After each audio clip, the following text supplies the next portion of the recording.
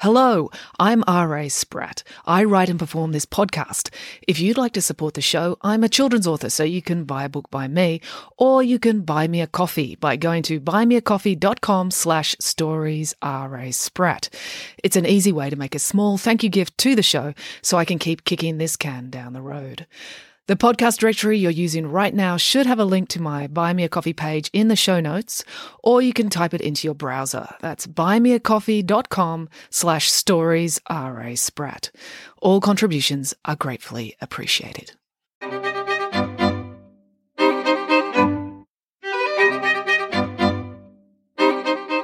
Hello and welcome to Bedtime Stories with me, R.A. Spratt. Okay, so today we're going to be doing a classic folk tale. You may know it as Stone Soup, or here in Australia we've got Wombat Stew. But today we're going to be doing Nanny Piggins' version, which is, of course, different, and hers is Stone Cake. So here we go. Here's Nanny Piggins' version of that classic, Stone Cake. Normally, Nanny Piggins was shocked and appalled at the state the children were in when they returned home from school. They were often tired, always hungry, and they had absolutely no chocolate stains on their clothes. Nanny Piggins considered this a terrible state for a child to be in at 4 o'clock in the afternoon. But on this day, as Derek, Samantha and Michael got off the school bus, they did not look that way at all. There was a spark in their eyes, a smile on their faces, and definitely brown smudges on their fronts. "What happened?" asked Nanny Piggins. "Did you take the day off school and break into a chocolate factory? And if so, why didn't you invite me?" "No, we went to school," said Derek, "but there was a new student teacher, and she offered an extra lesson in the library at lunchtime." "You had to do an extra lesson at lunch?" exclaimed Nanny Piggins, "when you could be outside eating and running around releasing all your pent-up emotion after a horrific morning enduring education." "Yes," said Samantha, "but it was a lesson on how to bake a cake." Nanny Piggins gasped. "Oh, finally, your school has taught you something worth knowing." "It was awesome," said Michael. "But you already know how to bake a cake," Nanny Piggins pointed out. In the time Nanny Piggins had been living with them, the children had indeed learned so much about cake baking, souffle baking, tart baking, gâteau baking, Danish baking, pie baking, and even baking ice cream in the form of Bomb Alaska that they knew more about making dessert than most highly trained pastry chefs in the world. "But this was a different type of cake," said Samantha. "She taught us how to bake a cake in 2 minutes," said Derek. 2 minutes, said Nanny Piggins. "How? By using C4 explosives? If so, that's just not fair. The headmaster never lets me bring C4 explosives to school." "No," said Derek, "it was a mug cake, and she cooked it in the microwave." "A mug cake," said Nanny Piggins. "What is that?" "It's a cake that you make in a mug," said Michael, "so it's an individual size for just one person." This concept baffled Nanny Piggins. "I don't understand at all. All cakes are individual servings for just one person, if just one person eats them. When my sister Deirdre ran away from her own wedding because she decided she didn't want to marry a devastatingly handsome heart surgeon, she'd rather elope with a wedding celebrant instead, the original groom was so upset he didn't want the 12-tier wedding cake anymore. So, out of the kindness of my heart, and to tidy things up for him, I ate the whole thing myself. It was quite filling, and it did take me nearly an hour to eat the whole thing, but I did it. So that was a single serving." "Okay, well, she didn't make 12-tier wedding cakes," conceded Michael, "but it was definitely cake in a mug, and it only took 2 minutes to cook in the microwave." "Has the headmaster suffered a head injury?" asked Nanny Piggins. "This is wonderful news, but it sounds unlike him to suddenly be including actual educational things in the curriculum. Has he suddenly realised the importance of fostering high-standard baking skills in the community? Because goodness knows, if there was more cake in the world, there would be more happiness and less hunger, which would lead to a reduction in crime and ultimately end all wars. Really, our politicians should be ashamed of themselves that they haven't made cake baking the sole focus of the education system earlier." "Oh no, they didn't teach us how to make a cake so we'd know how to make cake," admitted Derek. "They did it to teach us maths." "I knew they'd ruin it somehow," said Nanny Piggins. "Measuring the ingredients was meant to be the educational bit," said Derek. "Measuring? "Pah!" said Nanny Piggins. "Measuring is for amateurs. Did they at least talk about the chemistry of it? The elements combining, the thermodynamic effect on protein molecules." "Well, she was only a first-year teaching student," said Samantha. "I don't think she knew about that." "But it tasted like cake," said Michael, "so that was the main thing. It wasn't as good as one of your cakes, Nanny Piggins, but it was good enough to make you forget about the maths part." Nanny Piggins hugged Michael. "You're such a good boy. I'm so proud to have raised a human with such good values. But you shall have to teach me how to make this cake. I'm intrigued by the 2-minute aspect of it. That seems like a very good point in this cake's favour. We might even be able to reduce the cooking time to 30 seconds if we put some C4 explosives in the microwave as well." Fortunately, on the rest of the walk home, the children were able to persuade Nanny Piggins not to put C4 explosives in the microwave. When they got inside, they taught Nanny Piggins the recipe they'd learned at school. Nanny Piggins was deeply impressed. They used 1 egg, some flour, some sugar, cocoa powder and canola oil, mixed it all up and put it in the microwave. Nanny Piggins actually squealed with joy when the cake started to rise up in front of her eyes in just a matter of seconds. And when she shoved that cake in her mouth, Nanny Piggins agreed. It definitely was cake, and it definitely was chocolate cake. "So what do you think, Nanny Piggins?" asked Samantha. "I like that the mug has a handle," said Nanny Piggins, as she licked the inside of the mug. "It makes it easier to rip out of the microwave and shove in your mouth quicker." "But what do you think of the taste?" asked Michael. "It's chocolate cake," said Nanny Piggins. "Chocolate cake always gets 5 out of 5 stars from me, unless you're Nanny Ann and you put beetroot puree in it." "So you liked it then?" said Samantha. "I did have one reservation," said Nanny Piggins. "What was that?" asked Derek.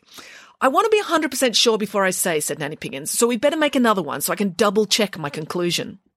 So they mixed up another batch of mud cake batter for Nanny Piggins and another 3 for themselves. Then they called in Boris from his shed in the backyard and mixed up another one for him too. Nanny Piggins had almost confirmed her opinion after this cake, but to be sure, then they collectively baked another 25 cakes so they could each have another 5 just to be on the safe side. And after eating 7 chocolate mug cakes, Nanny Piggins felt confident in stating her definite opinion. "I have decided that chocolate mug cake is brilliant," declared Nanny Piggins. The children and Boris cheered. "Yay! Except for one crucial flaw," said Nanny Piggins. "Oh," groaned the children and Boris. "The problem with mug cake is that it's mug-sized," said Nanny Piggins. "I am a growing pig. I do not have a mug-sized appetite." "If only there was some way we could make the mug bigger," said Boris. Said Nanny Piggins. Sadly, the people who standardised the size of the mug seem to have been thinking of how much coffee a human might like to drink, not how much cake a pig might like to eat. "Well, a mug is just a round container," said Boris. "We must have something round that's bigger." "That's an idea," said Nanny Piggins. "But what do we have that is larger and round?" "I know! One of Mr. Green's Ming vases!" "Oh, I don't think Ming vases are microwave-proof," said Samantha. "Well, there's only one way to find out," said Nanny Piggins. She hopped up to go and fetch one, but Derek put his hand on her trotter to get her attention. "Nanny Piggins," said Derek, "you know you promised our insurance broker you would stop using Ming vases for cooking." "That man is such a spoil sport," said Nanny Piggins, sitting back down. "What's the point in having a big pot if you don't use it?" "I know what's round and bigger," said Boris. "What about a cake tin?" "Oh, yes, we've got loads of cake tins that are much bigger than mugs," said Nanny Piggins. "Yes, but you can't put a cake tin in the microwave," said Samantha. "They're made of metal. That'd be really dangerous. And remember what the insurance broker said about setting fire to the kitchen?" "Yes, that I mustn't do it again this financial year if I can avoid it," grumbled Nanny Piggins. "So tiresome. How am I supposed to make culinary masterpieces when my creativity is so inhibited?" "Ooh, you could put the cake tin in the proper oven instead," said Boris. "Good idea," said Nanny Piggins. So that is what they did. Nanny Piggins made up a much bigger batch of cake batter, put that in a large cake tin, and popped it into the oven. "Oh, this is going to take a bit longer to bake," said Nanny Piggins. "What are we going to do while we wait?" "Oh, why don't you tell us a story?" suggested Derek. "All right," said Nanny Piggins.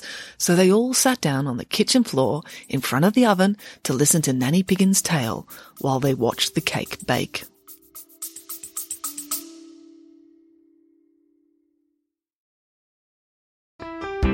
blast off with Space Vacation the Musical as the Bloom family from the bright yellow planet takes a wild, weird, and wonderful intergalactic summer vacation. With original songs and stellar comedy, their trip goes delightfully haywire. Fun and adventure for all ages. Space Vacation the Musical on all podcast platforms now. Subscribe today.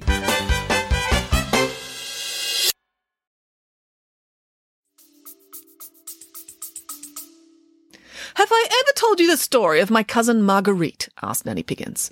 I don't think so, said Derek. It was hard to keep track. Nanny Piggins had so many spectacular relatives, and stories about these spectacular relatives. Being asked if you knew the one story was like being suddenly asked to give the date of the moon landing. Even if you thought you knew, you couldn't be entirely sure when you were put on the spot. Well, she invented an ingenious recipe, said Nanny Piggins. For cake, guessed Michael. Of course for cake, said Nanny Piggins. I said it was an ingenious recipe, didn't I? But her cake was particularly brilliant because she made it out of stone. Huh? Said Michael. Did she grind it down into a powder and mix it in with flour? Asked Derek. No, it was much cleverer than that, said Nanny Piggins. The only ingredient she had was a stone, and yet she managed to make a delicious cake with it. Was it some sort of alchemy? Asked Samantha. You know how magicians try to turn lead into gold. Was it something like that? Did she use a magic trick? No, said Nanny Piggins. We Pigginses don't need to resort to tricks. Not when we can use cunning, ingenuity and manipulation of humans. If you're going to use big words, said Boris, you better just tell the whole story from the beginning. I won't be able to follow what you're saying otherwise. Yes, of course, dear, said Nanny Piggins. I do apologise. I hate it when people use unnecessarily confusing language. But sometimes there are just lovely words that are a joy to say, whether you or the person hearing them understands them or not. Anyway, it all happened many years ago after the war, said Nanny Piggins.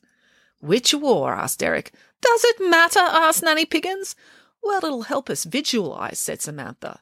Well, all wars are the same, said Nanny Piggins. They're horrible and miserable, and they usually involve mud, unless they're in the desert, in which case there's a lot of sand and sweating. It's all deeply unpleasant in every imaginable way. I highly recommend not imagining or visualising it if you want to sleep properly tonight. Well, what shall we visualise? Asked Michael. Just imagine the olden story days, said Nanny Piggins. A village in Europe with a forest and humble dwellings. What's a humble dwelling? Asked Boris. Well, it's the type of house you build when you want to keep things small so it's easy to keep it warm in winter, said Nanny Piggins. Because in the olden story days, winters are always bitterly cold. Why? Asked Michael. For the drama, said Nanny Piggins. When have you ever heard of a fairy tale starting with, it was an unexpectedly mild winter? The children realised stories never did start that way. In stories, you always have to have extremes, explained Nanny Piggins. So this story begins in a small, humble village on a bitterly cold winter's day after a terrible war had raged for years. This story is dreadful, wailed Boris. It's so sad, and it's just the beginning. You've been visualising, haven't you? Accused Nanny Piggins. I told you not to do that. I'm sorry, Sarah, sobbed Boris. My imagination is just too strong. I know, dear, said Nanny Piggins, hugging him reassuringly. This is why you're such a superb ballet dancer. This lovely compliment cheered Boris up a little bit. Anyway, said Nanny Piggins, it was a grim, cold winter, and my cousin Marguerite had been walking for days. Why? Asked Michael. Wasn't there a bus? No, said Nanny Piggins. It was the olden story day, so buses had not been invented yet, nor had trains or taxis or even limousines. She was returning from the front line, where she'd been valiantly fighting for her country. Did women fight in wars in the olden story days? Asked Samantha. Not normally, said Nanny Piggins. It depends on how olden the olden story is. In the ancient Celtic story days, my cousin Boadicea Piggins led a whole army. And in the old French story days, my Aunt Joan led the whole French army against the British. But that was a misunderstanding. She thought she was fighting to liberate their fudge stockpile. She didn't realise she was leading a religious war until it was too late. Fudge wars are always more amicable than religious wars. Anyway, Marguerite was trudging home with her 3 children, said Nanny Piggins. She was a mother, said Derek. And she went to war with her children, asked Michael. Oh, no, said Nanny Piggins. She was a nanny. And of course she took the children with her when she went to fight. It would have been irresponsible to leave them behind unattended. The children puzzled over the logic of this. They were pretty sure unattended behind the lines would be safer than attended in a war zone, but they knew from experience that applying logic never improved the dramatic flow of Nanny Piggins' stories, so they stayed silent. They were exhausted after a hard campaign, continued Nanny Piggins. They just wanted to return to their own village, but they still had many days to walk, and they were dreadfully cold and dreadfully hungry when they came upon a village. Let's ask here to see if anyone can spare us some food, said Marguerite Piggins. They knocked on the first door they came to. I'm not interested in buying a set of encyclopedias, said the householder. No, that's not why we're here, said Marguerite. We're returning to our village after fighting bravely in the war, but we're dreadfully hungry. Would you be able to spare some food? Well, we have very little food too, said the householder. The army came through here and took all our spare food. We only have the meagre supplies we managed to hide before they could take it.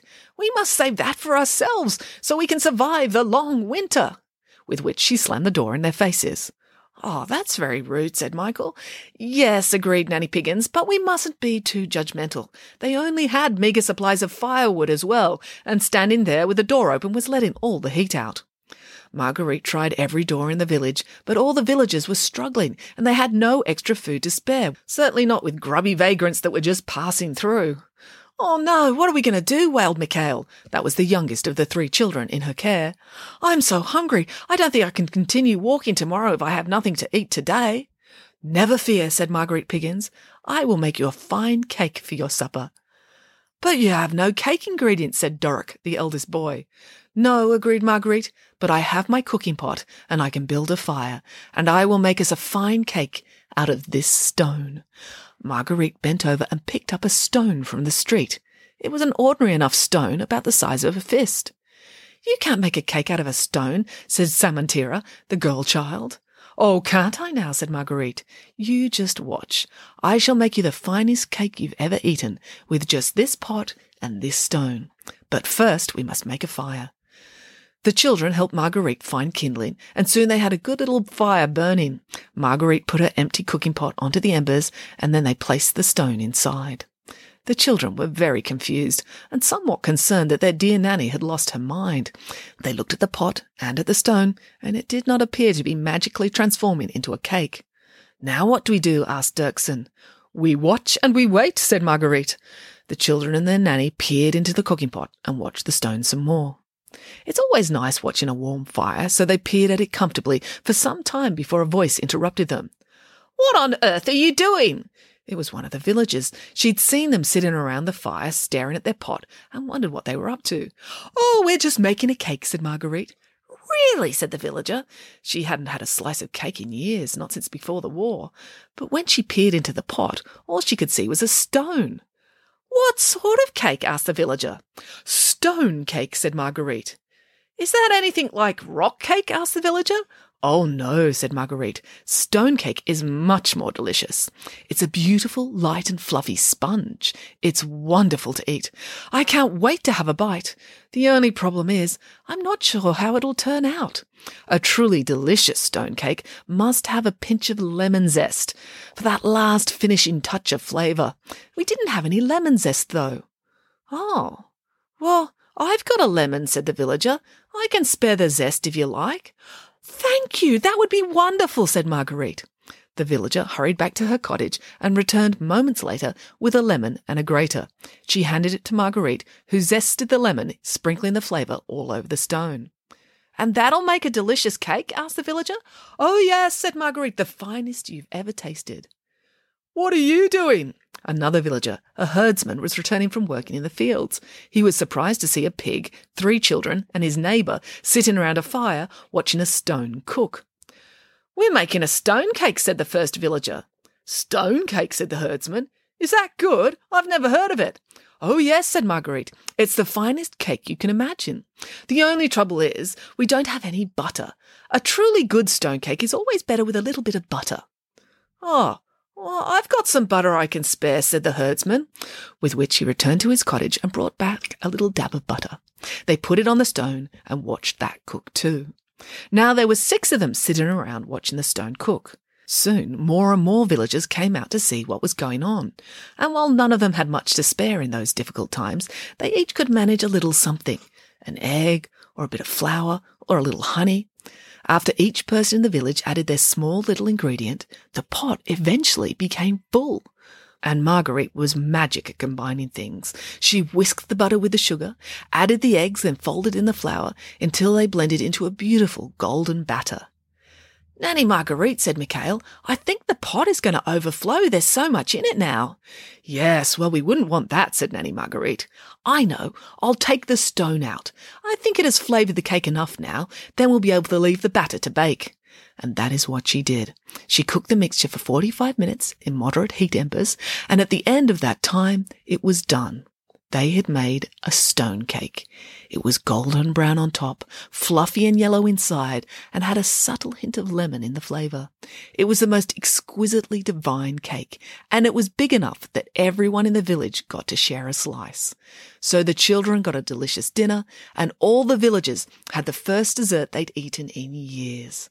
"Thank you so much," said one of the villagers, "for sharing your stone cake. It's by far the finest cake I've ever eaten. And to think you made it with just 1 pot and 1 stone." "I know," agreed Marguerite. "That's the magic of cake. You only need a few ingredients, a pot, a stone, and a lot of friends." The end. "Wow, that was a lovely story," said Samantha. "I know," said Nanny Piggins. "I like to mix things up every now and then." Just then, their oven timer pinged. "Bing! Oh, it's ready!" cried Nanny Piggins. She grabbed her oven mitts, ripped open the oven door, and pulled out the cake.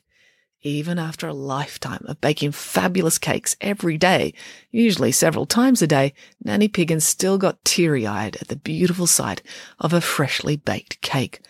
Although not so teary as to slow her down for long. In less than a minute, they were all sitting around the table eating enormous slices. So good," said Nanny Piggins. "I think I've cracked the secret to making this mug cake even better. Once you 10-tuple all the ingredients and bake it in a large cake tin in an oven, this mug cake is flawless." The end. Okay, so I just went down to my kitchen and I tested a mug cake recipe because I thought it'd be cool to share that with you so you could have a go at making mug cake at home because it's really easy. So I made a mug cake and I'm going to give you the recipe now. So here you go. These are the ingredients you need.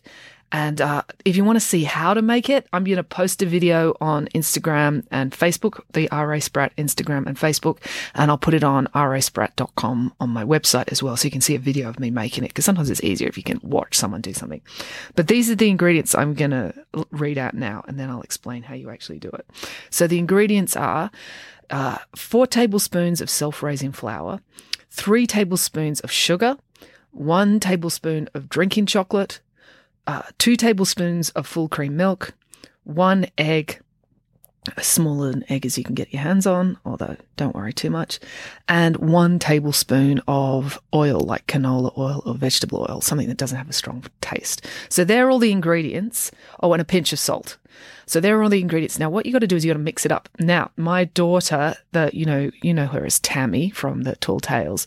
She's actually really, really good at baking. And I told her I was going to do this today. And she said to me, make sure you add the wet ingredients first, which is not the way you normally do it with cake baking. You usually do it the other way around, or you do the butter and the sugar first. But anyway, she said, make sure you add the wet ingredients first, because otherwise, if you put the flour in first, when you mix it up, you tend to get like clumps of flour don't get mixed in at the bottom, and then you get these gross floury bits at the bottom.